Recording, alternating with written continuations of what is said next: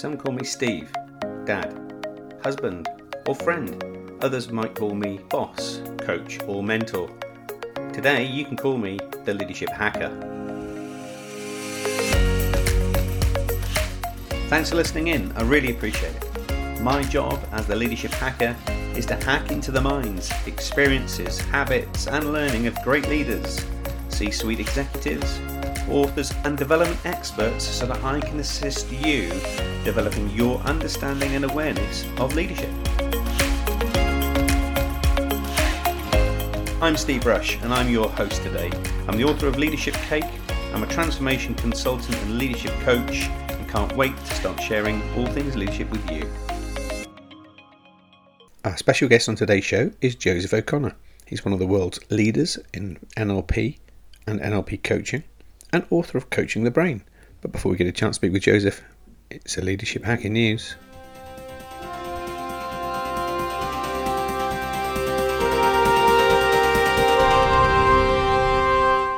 How many leaders does it take to change a light bulb? Well, the answer is 1. However, it takes 7 or 8 leaders to decide that it's the right light bulb to change, that it needs changing now, and that we have the right technical kit and equipment to change the light bulb. So what am I getting at here?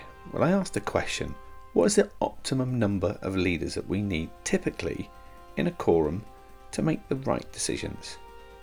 There's lots of research about this, so I dove in to Harvard Business Review and Governance Today. Harvard Business Review claims that 7 is the right number, and that odd numbers, in fact, of any criteria is a good thing, while Governance Today said it was 8 to 10. Getting back to the actual number, think about the benefits of a large group. The more people you have, theoretically, the better chance you have of getting the best information. However, if that said 7 or 10 have really open channels of communication, have created a flow of information through their workforce, then it is probably the right number. What is critically important, however, is the diversity of that 7 to 10, making sure they bring social sensitivity to situations, making sure that they reflect the true voice of their workforce in those meetings, and have the real clarity of understanding of expectations from not only their workforce but their shareholders too. Going way back to the 1970s, research concluded by Hackman and Wiedmar on the optimum size of groups for membership communication and outcomes actually composed an optimum size of 4.6. This is based on research and science and still holds true somewhat today. Their study concluded that senior teams operate best when the optimum size of number is about 7, correlated with our recent research. The research and studies provide evidence that the more the numbers are in a team, and particularly a leadership team, the more likely the team is to encounter problems with its functioning and its outcomes. So getting the size right, getting the diversity of your team right, tick, but let's not forget, engagement of that team is incredibly important, and size alone is not sufficient in creating a winning success. That success depends on you as the leader of that leadership team, encouraging, engaging, and facilitating great conversations so that they put their energy to the front so that you all collectively can achieve your goals. And for those listeners here today who have maybe smaller teams than 7 in its entirety, who's on your personal board? How do you extend that team so you get diversity of thinking, input, and ideas? That's been the Leadership Hacking News. Let's dive into the show. Our special guest today is Joseph O'Connor. He's the founder of the Neuroscience Coaching Centre, co-founder of the ICC, that's the International Coaching Community, and he's one of the most renowned experts on NLP, Neuro-Linguistic Programming. Joseph's written dozens of articles and over 20 books on the education of NLP and coaching. In his new book, Coaching the Brain, he explores how we can use our knowledge of the brain to help ourselves and others learn. We're truly in the presence of one of the world's global thought leaders in this space. Joseph, welcome to the show. Thanks, Steve. It's great to be here. Many thanks for those kind words. You're very welcome. You have an incredible history. There are very few guests that I get to speak to where I already have a bunch of their books that have taught me on my journey, and yours is one of those. So I'm delighted that we have the chance to speak it through. Tell us a bit about that journey for you. Originally, many years ago, I was a professional guitarist. I was a professional musician. And this got me into an interest, of course, in how we perform, how people do well or not. Because if you're playing classical guitar in front of a group of people, it's quite nerve-wracking. So I found that with most players, I could teach them how to play, but I couldn't teach them how to be able to give their best in front of a challenging audience, if you see what I mean. That's just the first thing. I think in any kind of skill, you can teach the skill, you can learn the skill, but it's something else to actually be able to do the skill when you really need to, especially if it's under challenging conditions. So this really got me interested in, first of all, NLP, coaching, in a game of all sorts of things, and really how we can get out of our own way when we really need to deliver.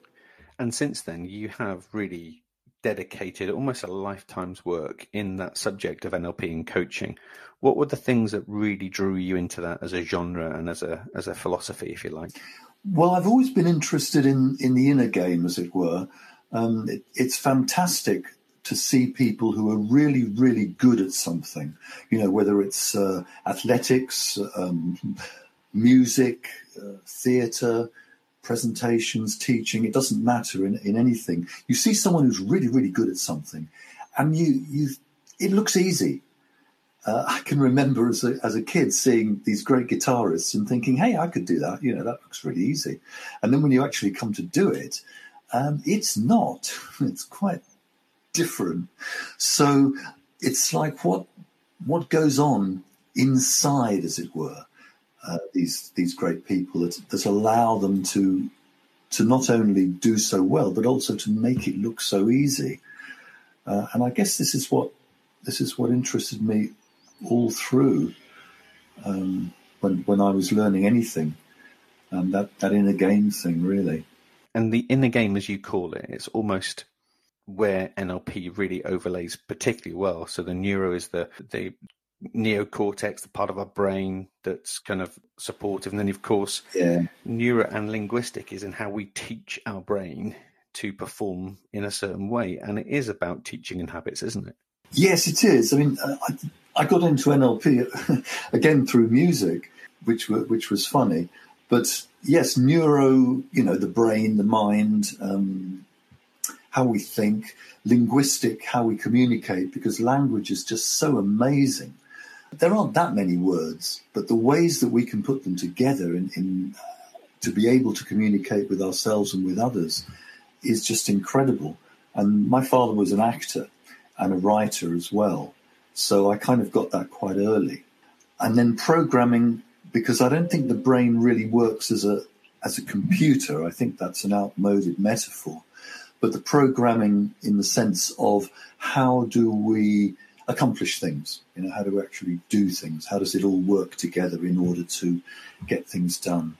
I think that's the basis of NLP. And then, of course, those things in terms of what do we want, what are our goals, what's important to us, what do we believe, how do we act? This is all really important in coaching and getting the best from ourselves and from other people. And the irony, of course, is that we've all been programming our brain broadly, unconsciously, from the moment that we were aware of the first environmental things around us. We started that coding and programming from a very early age. Often that sends us on a track which we either recognize as helpful or holds us back, right? Yeah, well, when we're babies and children, we just take in the world. And we don't discriminate very much about it. We don't make judgments about it so much. So we're very, very sensitive. I think that's the great strength of human beings. We're incredibly sensitive to each other, to language, to the messages we receive. And we're always looking to try and make it mean something, to try and understand it and to help to predict what's going to happen, because a random world, where we just don't know what's going to happen next, we can't prepare for it. It's it's awful. It's an awful idea. So we're always trying to predict. We're always trying to have ideas, beliefs, mental models that allow us to predict and find our way through the world in the best way. And yes, we're very sensitive to this. And of course, our great strength and weakness is our ability to learn and to take in information. And on a neuroscience point of view, it's that neuroplasticity of the brain. It's the brain's ability to change itself in response to experience. So I like to think of the brain as a verb. You know, we kind of, when we think of the brain, we kind of think of a big lump of whatever. It's a bit like soft butter, really. But it's stuff. But it's really a verb. It's really an organ for converting our experience into nervous tissue. And then the nervous tissue in the brain, in turn, influences our experience and what we do and what we can do on from that. So it's an amazing dynamic process. And our brain's changing all the time. You know, my brain's changing, yours is changing, our listeners' brains will be changed after listening to this podcast. You can't help it. We are influenced by that. And that's both a blessing and a curse, because in terms of the brain doesn't discriminate between some really poor messages and some really good ones. So it doesn't matter whether people are telling you or you're telling yourself more insidiously, I'm no good, I can't do this, this'll never work. All of these repetitive thoughts are going to build up the connections in the brain that's going to start to make that a habit of thinking. In other words, a thought that's going to be the default, easiest thought to fall into in response to whatever happens. Yeah. So the brain doesn't discriminate about that. If you repeat that, and if you get those messages, that's what the brain learns. Whereas, of course, we don't want to learn that sort of thing. We want the messages of, you're good, you can do this, this is great, this is interesting. But we've got to take charge of our own learning very often. And the reality is, as a species, a human being, human sapiens, we really want it to be as straightforward and as easy as possible. We often look for the quickest, fastest, easiest route because our body doesn't like to face into the emotions that come with that challenge, right? No, indeed. And we're quite lazy thinkers. There's this idea of the cognitive miser, Yeah. It's hard work to think clearly and well, and we tend to move away from it, which means that sometimes the sapiens part doesn't work so well with the Homo sapiens. And I noticed that you drew a correlation early in your studies when you were looking at professional musicians who were incredibly well versed, and you facing that kind of ambition to want to do the same. If we apply the approach of neuroscience to those individuals who excel at anything, actually, the two or three things that you notice that happen alongside is, one, there's repetition and practice, because without that you don't get good. Yeah. But also there is a definite conditioning of the mind that says I can, which keeps people going rather than I can't, and holds people back. And that's also a core part of NLP teachings, isn't it? Oh, yes. Yeah, absolutely. There's that saying, whether you think you can or you think you can't, you're right.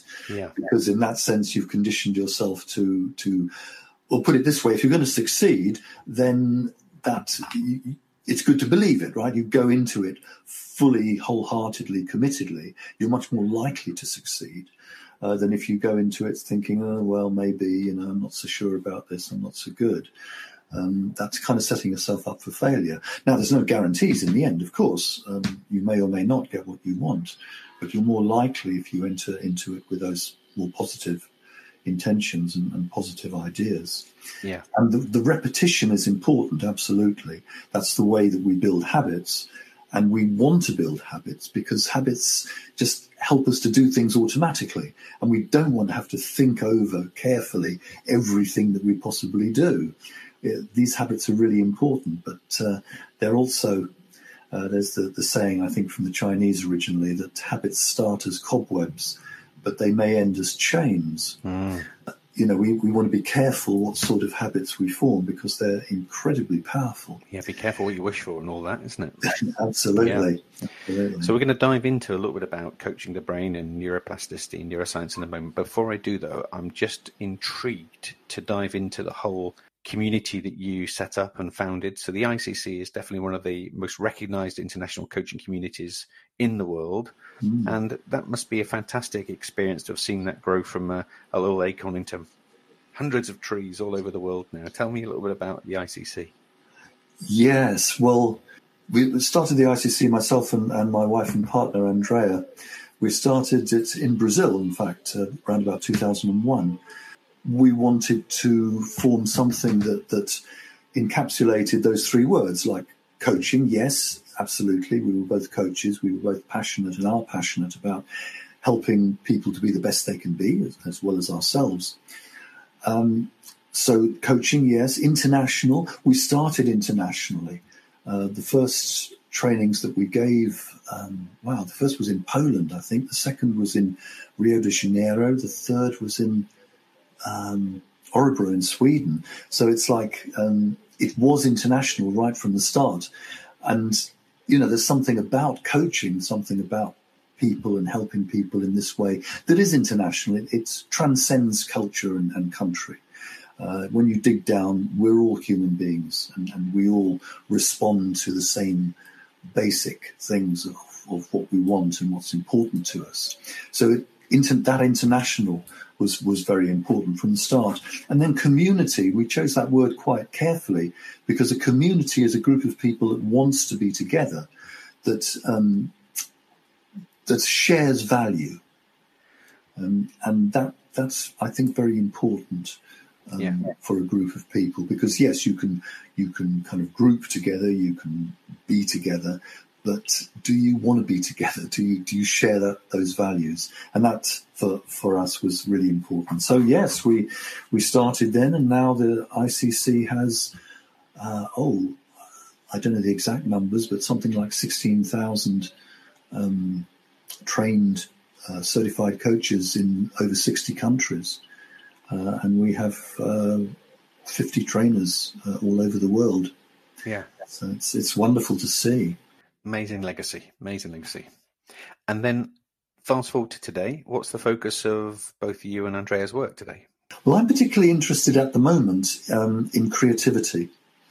This kind of strange word. We say creativity, but it's really a process. It's really about, well, how are you thinking? What are you doing?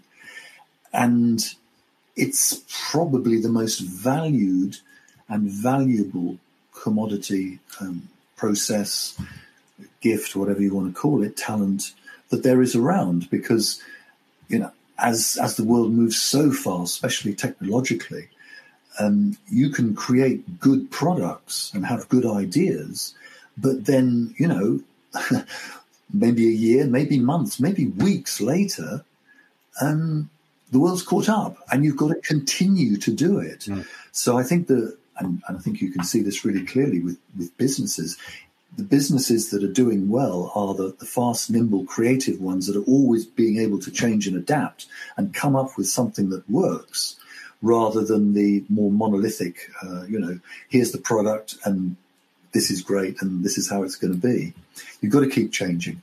So that ability to come up with something new that works, that's appropriate, that fits, is just so important and something that I've got really interested in, and how it relates to our intuitions about what to do and what works.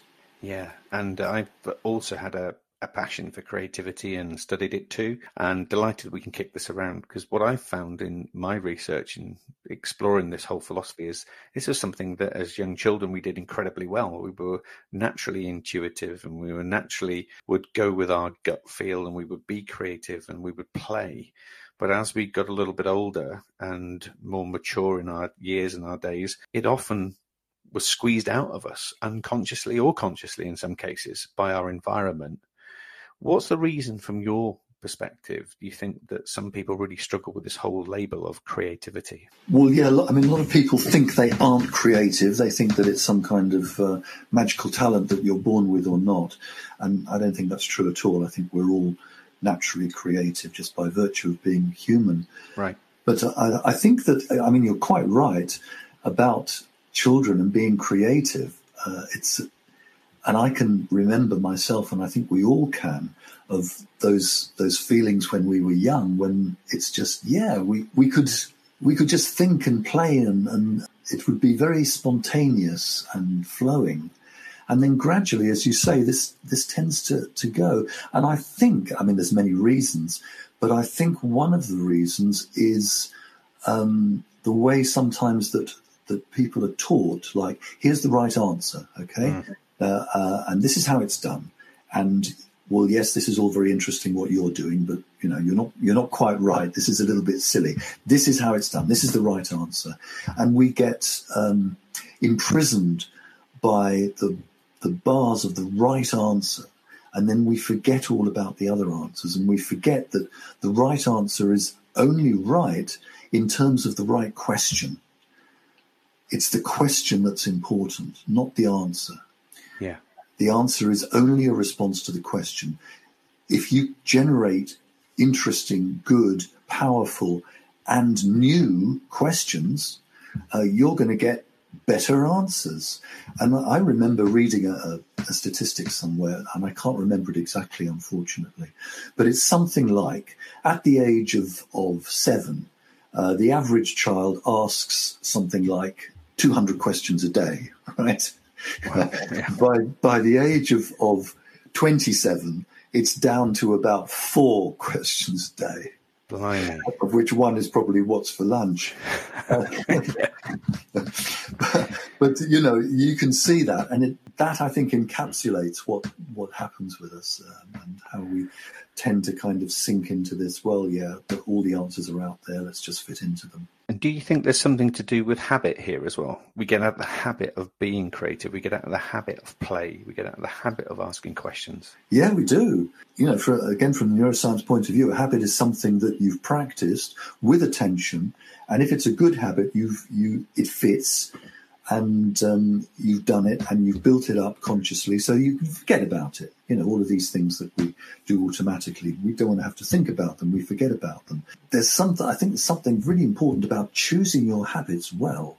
If you choose your habits well, including habits of thinking, then you're going to do much better. And if one of those habits is thinking, of course I'm creative, even if it's only in small ways. I am creative, I am intuitive, I can do this. And to give yourself the opportunity to do it, and to continue to repeat doing it, although, of course, you're not always going to be so successful as you would like. It's that repetition, it's the attention, it's the emotion and the value behind it that's going to drive you forward. And you'll get better at it. There's no doubt about it. Yeah. And there's part of the limbic system called the basal ganglia, whose job it is to keep us in that habit. And as soon as we don't give it attention, it starts to lose that habit. And all the while we think that habit's formed, we can also lose habits as quickly as we can repeat them and gain them. Well, we can lose habits. And of course, a lot of people want to lose habits. Yeah.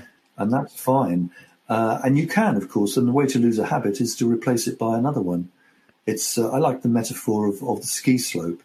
It's like you've got the ski slope with this unbroken snow, which is like the metaphor for the brain, and there aren't any connections. So then the first skier goes down and makes a track, and the second skier, because there's already a track in the snow, tends to follow that, and the third and the fourth. So that after a while, because so many skiers have gone down in the same way, you've got this track, and that's the habit. Yeah.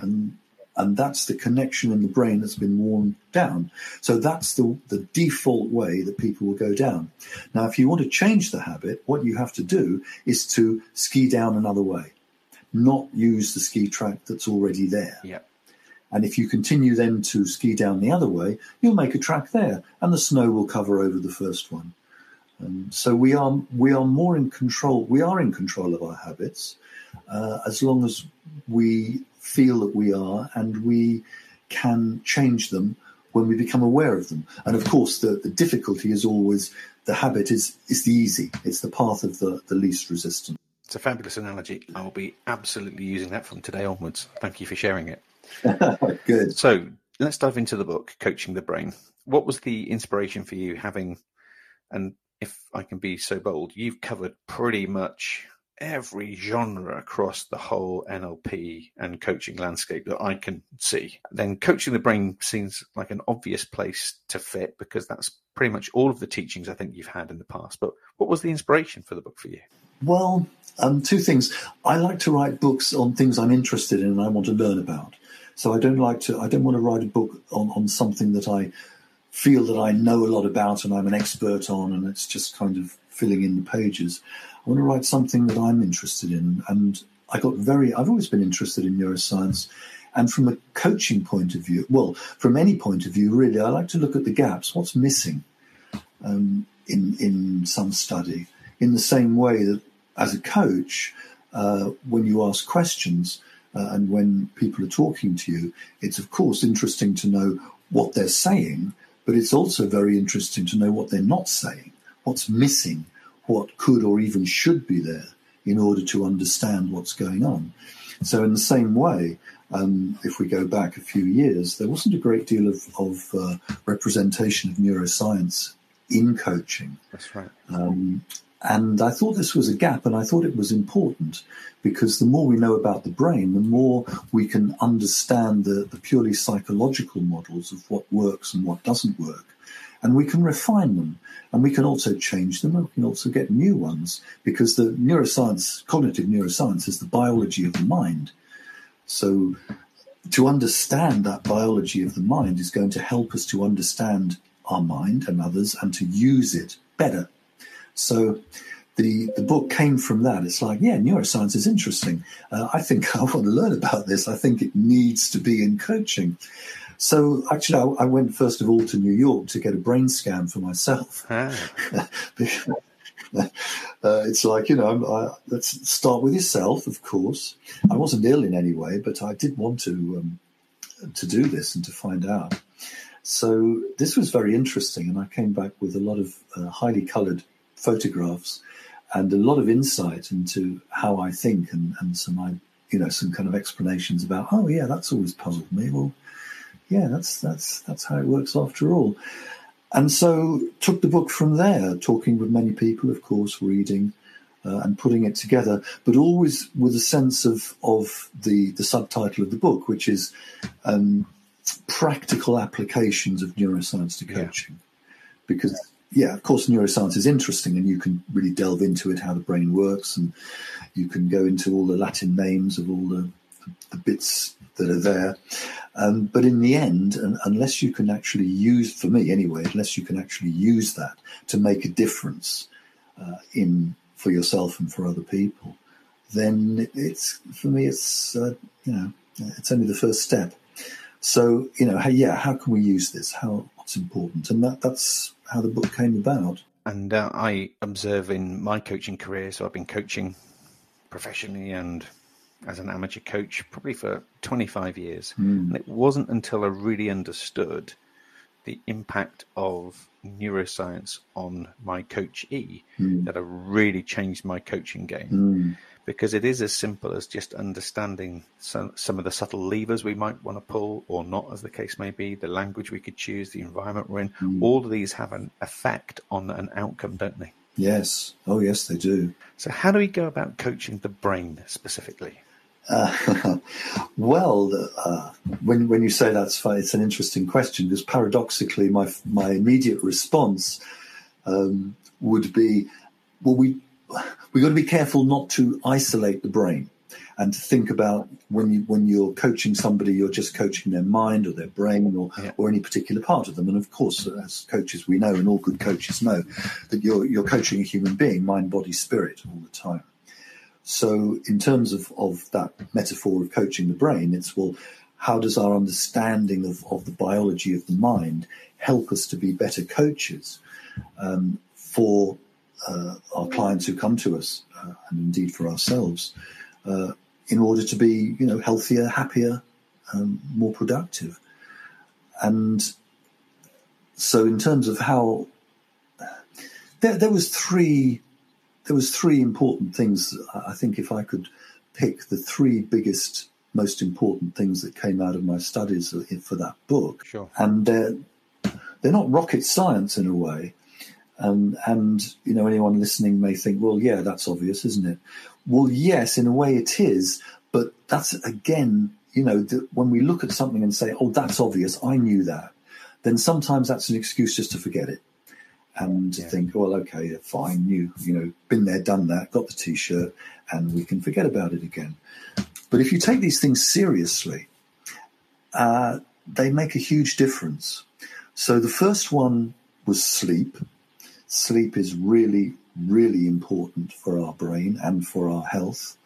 There's only a few things that you die if you don't get them. One is air, of course, very quickly. Another is water, food. And the fourth is sleep. If you don't sleep, you die. It takes a few weeks, but you do. And the brain needs sleep in order to consolidate the memories and the skills that you've done. The brain needs rest and healing every night. It's really important. And one thing really struck me with regard to some of the statistics, which is that in the UK, of course, we have this daylight saving time where at the end of March, the clocks go forward, I think, and you have 1 hour less sleep. And even on 1 hour less sleep, the road traffic accidents due to people not paying attention spike dramatically the next day. Wow. Even, 1 hour less sleep. So to expect people to function well on poor quality and poor quantity of sleep is crazy. And it's such a shame when, hardworking executives will say things like, well, I can do fine on four hours sleep a night. I need, I've got a lot of work to do, right? It's more important than sleep. Well, in one way it is, but in the other way, they're working against themselves, because if they took an extra 2-3 hours of sleep, they'd actually do better with the work that they had to do during the day. Yeah. Just one observation, actually, around sleep. If you think about it in simple terms, if you didn't eat for a whole 24-hour period, at worst, you'd be hungry. But if you didn't sleep for a whole 24-hour period, you'd start bumping into psychosis. Yes. That's the difference between the two kind of approaches, isn't it? Yes. Well, I don't know. I'm tempted to say we've all done it and pulled an all-nighter. I certainly have. And you're just useless the next day, completely useless. It's, you just lose a day instead of doing some good for yourself at night, you just lose the next day. So yeah, absolutely. So what were the other things that came out? Well, exercise, physical exercise, because of course the brain is embodied. It's part of the body. And if the body isn't healthy, then the brain doesn't do well either. So physical exercise, very important. And the third is meditation. Some kind of meditation or mindfulness practice has really ironclad research in terms of benefits for emotional intelligence, emotional stability, focus, concentration for the brain. Yeah, all form part of resilience as well, ironically. Yes, yeah. Yes. So when I dove into the book, there were a few areas I'd just love to explore with you. One was hot cognition. Tell us a bit about what that is. Hot cognition. Yeah. Well, I guess the metaphor here, and there's been a metaphor like this for thousands of years. The Greeks had this metaphor of the human being as a charioteer. And they have two horses drawing the chariot. One is the black horse, which represents emotions, and one is the white horse that represents reason. And in the metaphor, which I think Plato used first, the charioteer is always trying to get these two horses to kind of work together. And the problem is very often the black horse of emotions kind of going off their own way and drawing the chariot to one side where they don't want to go. And sometimes that is our experience of emotions kind of take us over, and we do or say things that we regret afterwards, which is a pity, because emotions have enormous energy, and to be able to harness that energy in a constructive way is really, really important, rather than allow the energy to either, explode like in anger, or to kind of implode like in anxiety or fear, and stop us doing something, or in anger, make us do something that we didn't want to do. So, that's one metaphor. Now, the metaphor that I prefer is the hot and cold streams, because all of our thinking is warm to some extent, right? You don't get anyone who's completely cold, rational, logical thought outside Star Trek, outside the Vulcan Trek. Yeah. It doesn't exist. You couldn't do it, actually. You couldn't make decisions, for a start. So there's always emotion. There's no thinking without emotion. There's no emotion without thinking. It's just that our thoughts change temperature depending on what we're thinking about, who's with us, and all of these sorts of things. So sometimes the thinking is much hotter. It's got much more of an emotional component. So the parts of the brain, particularly the prefrontal cortex, that's involved with emotion and integrating emotion, is more active. And at other times, the part of the prefrontal cortex that's more about rationality and reason and logic is more active. So we kind of move between. Most of our thinking is fairly lukewarm. Occasionally, maybe if we're doing maths or something, it gets quite chilly. And then if we get really angry, it gets very hot indeed. So how do we manage that, I think, is the important question in terms of coaching neuroscience, and this idea of what sort of thinking and how do we best manage that emotional intelligence as well. And one of the other areas that I really liked, and I often find it self-presents when I'm coaching, is the whole notion of identity, or the labels people wear. And I wondered if you give us your spin on how identity forms a part of a coaching conversation, and how we might want to help people pay attention to their identity. Oh, wow. Okay, how long have we got? A couple of days? Well, identity is a strange concept. And again, a bit like creativity or the brain, I think it's a process. I don't think it's a thing. I think that once you kind of decide your identity and fix it, then I think you've lost something. I think you've lost an important part of living.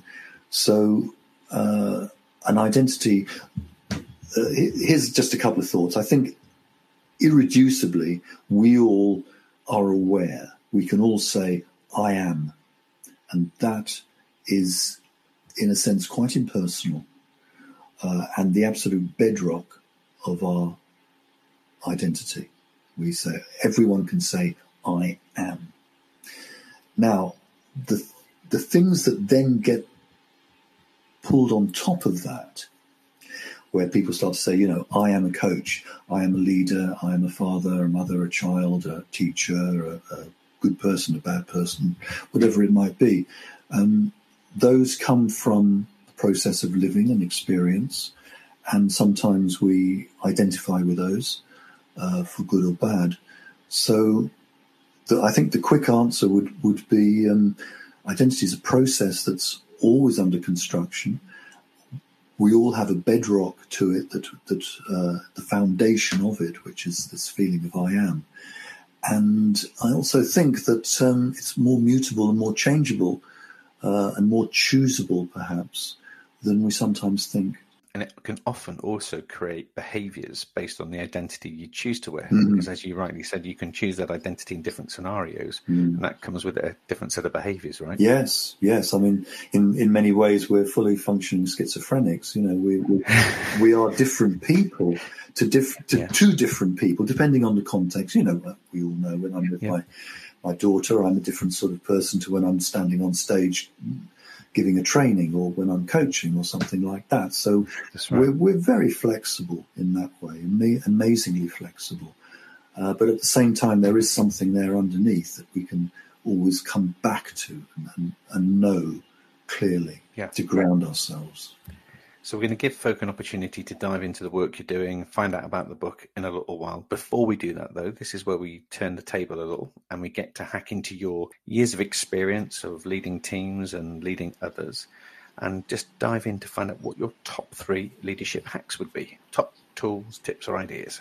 Oh, wow. One would be authentic, be yourself. Don't try to pretend to be something that you aren't, because it doesn't work. Usually people will see through it. So whatever leadership context you're in, be authentic. Secondly, and this may be a bit of a paradox, you need to adapt to other people as to what they are. I think one style of leadership for everybody doesn't work. And I think leadership has evolved over the last 50 to 100 years from a time where it was, this is what you do to be a good leader, learn these characteristics and you'll be a good leader, kind of laundry list thinking, to, well, there's a whole set of skills here and people are very different. And leadership is a very mutable, changing kind of skill that you've got to be very flexible in terms of, it's not just about I am a leader, but who are you leading? Because a leader without anybody, as it were, to follow them doesn't exist. You can't be a leader on your own, crying in the wilderness. So you've got to pay attention and adapt to the people that are with you. Let's put it that way. So that would be the second one. The third one would be the ability and willingness to say no where necessary. Because, people who are good leaders are usually pretty good at things, and therefore they are under a lot of, people ask them, the better you are at something, the more people will ask you to do stuff.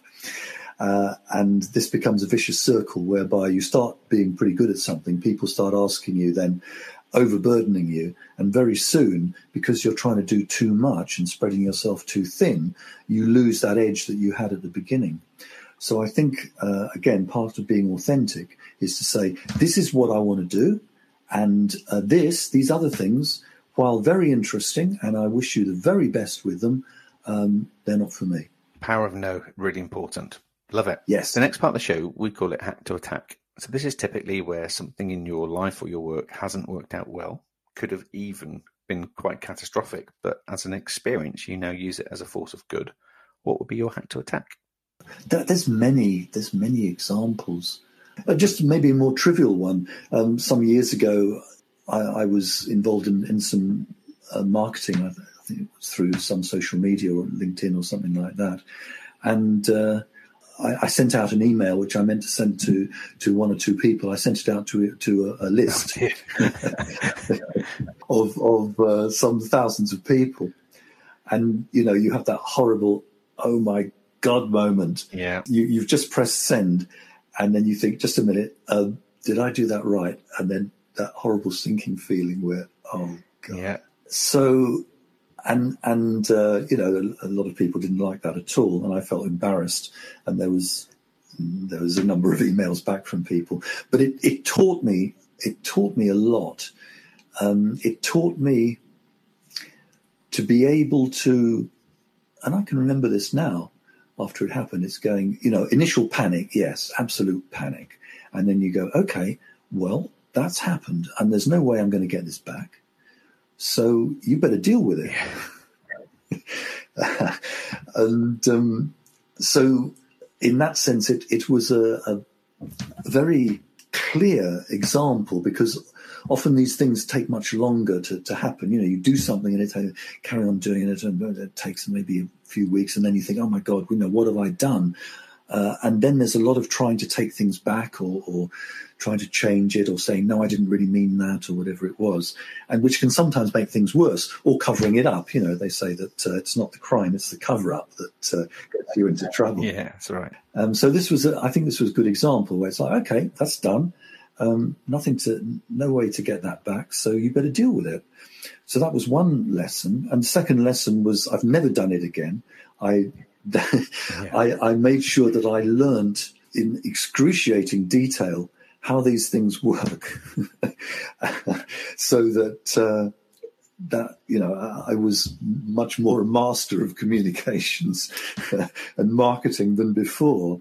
And even now, I have an email address where there's a 2-minute delay that's programmed in, so that I press send, and if it's wrong, then I know, oh, thank God, it hasn't sent yet. It won't send for 2 minutes. That's a perfect example of where neuroscience has created an instant reaction in you and created a really big, thick layer of neuroplasticity. There's neuro pathways. I'm not going to repeat that one. Well, yes, it's like with neuroplasticity. If you repeat stuff, you learn, but also you have one big emotional experience. Yeah. That also, it's like a very heavy skier or like a bulldozer going down a ski slope. That's it. Track's already made. There it is. It makes a blooming big track. Yeah. So the last part of the show, Joseph, we want to do is we get our guests to do a bit of time travel. You get to bump into yourself at 21 and give yourself some advice and some words of wisdom. What would it be? 21, oh my God. Oh, I don't know. It's like, hey man, I love you. You're going to be all right. Don't sweat the small stuff, Sleep well. And it'll be okay. Awesome. Sometimes that's all it takes, right? It's just that little bit of reassurance, and I like that. Well, yeah. I mean, you from that perspective, what would you say to your 21-year-old self? But supposing you are 21 and some guy suddenly appears in your room and goes, hey, it'll be all right. Yeah. I'm not sure I'd have paid huge amounts of attention. But how would that change your life? Indeed. Or would it? Sliding doors, maybe. Yeah. So that's the whole kind of crazy notion of time travel, isn't it? Is that you are who you are. You created what you've created because that Joseph at 21 gave you the permissions to do what you did. If you change that, then who knows what the future would hold. Hey, that's a whole deeper, meaningful conversation. Let's not go there. Yes. So I've loved chatting. I'm really delighted to be part of our community on the Leadership Hacker podcast, Joseph. So how can our listeners get hold of a copy of the books? And I say books, there are many, and find out a little bit more about the work you've done. Well, first of all, I'm on LinkedIn. I'm on Facebook as well, so you can contact me there. Coachingthebrain.com is the website where you can read about the courses there. And I'm just starting the Creators Club. So if you're interested in creativity, intuition, and hacking into that, then you can get me at Joseph at thecreatorsclub.net. Brilliant. We'll put those links in the show note, and you can count me in. I'm absolutely in. Joseph, thanks ever so much for coming on the show. Some great stories, some great lessons, and thank you for helping the world on the journey you've been, and personally, thanks for helping me on my journey too. Well, thank you, Steve. It's a pleasure. It's we do what we do, and it's like we all drop pebbles into the lake, don't we? And the ripples go out, and we have no idea where the ripples go to, and we hope that they ripple against the shore in some good places, and I'm really pleased that it's happened. So thank you, and wish you the very best. Thanks, Joseph. Really appreciate it. I want to sign off by saying a thank you to you for joining us on the show too. We recognise without you there is no show, so please continue to share, subscribe and like, and continue to get in touch with us with the great news stories that we share every week. And so that we can continue to bring you great stories, please make sure you give us a 5-star review where you can, and share this podcast with your friends, your teams, and your communities. If you want to find us on social media, you can find us on Facebook and Twitter at Leadership Hacker, Leadership Hacker on YouTube, and on Instagram, _leadership_hacker. And if that wasn't enough, you can also find us on our website, leadership-hacker.com. Tune in to next episode to find out what great hacks and stories are coming your way. That's me signing off. I'm Steve Rush, and I've been your Leadership Hacker.